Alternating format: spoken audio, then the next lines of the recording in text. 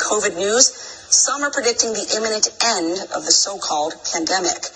South Africa, which has the highest incidence of the Omicron variant, is experiencing such mild symptoms that its own medical panel is recommending that the government stop all quarantining and contact tracing as totally needless. Meanwhile, data from Denmark and Ontario, Canada, reveal the majority of those now infected with COVID are among the vaccinated, proving major vaccine failure.